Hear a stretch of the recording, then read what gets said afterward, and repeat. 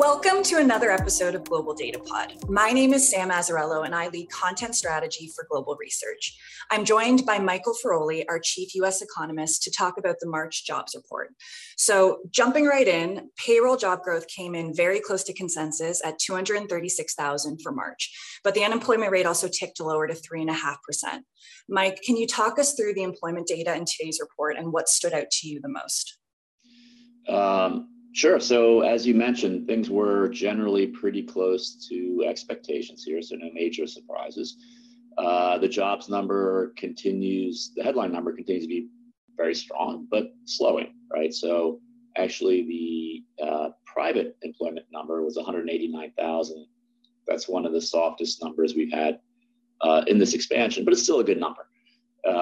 And within that, what you're seeing is some of the interest-sensitive sectors like construction and manufacturing actually are moving lower, but you're seeing continued good growth in things like leisure and hospitality and healthcare, things that are less sensitive to the interest rate cycle and probably more, showing the recovery from the ongoing recovery from the pandemic.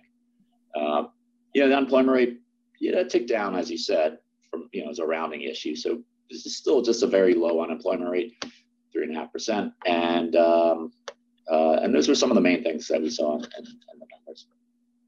Okay, so that's a good segue into question two, where I will take the liberty and speak for the collective when I say that we've been waiting for the labor market to cool.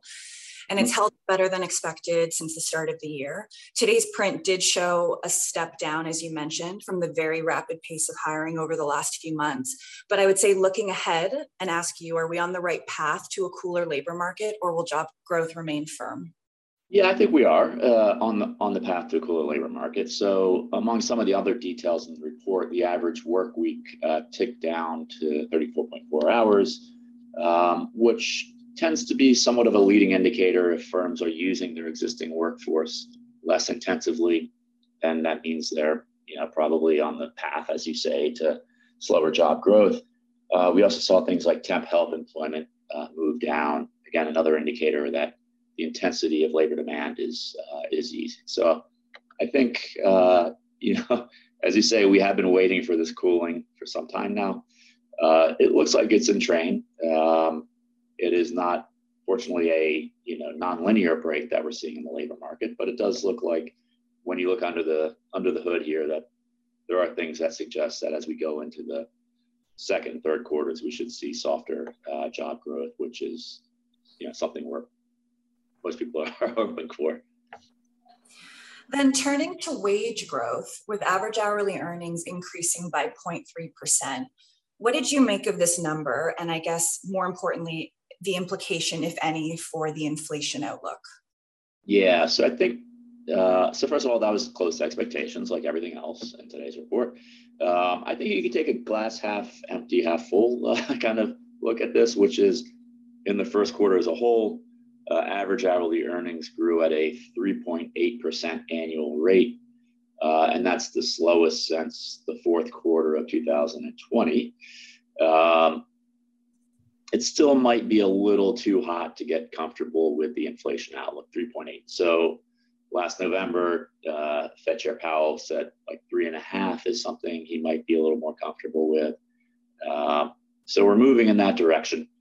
But yeah, like I said, I still think he might be a little worried about the inflation picture with wages growing, close to 4% annualized. So then you've already alluded to this and touched on it, but I guess I'll just ask the Fed, where do we go from here? Did anything in today's data change the calculus for the Fed's next move?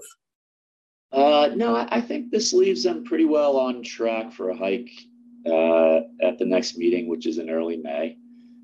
Certainly the Fed speaker over the last week or two has been, we're probably not done yet. This was not enough of it wasn't a negative surprise.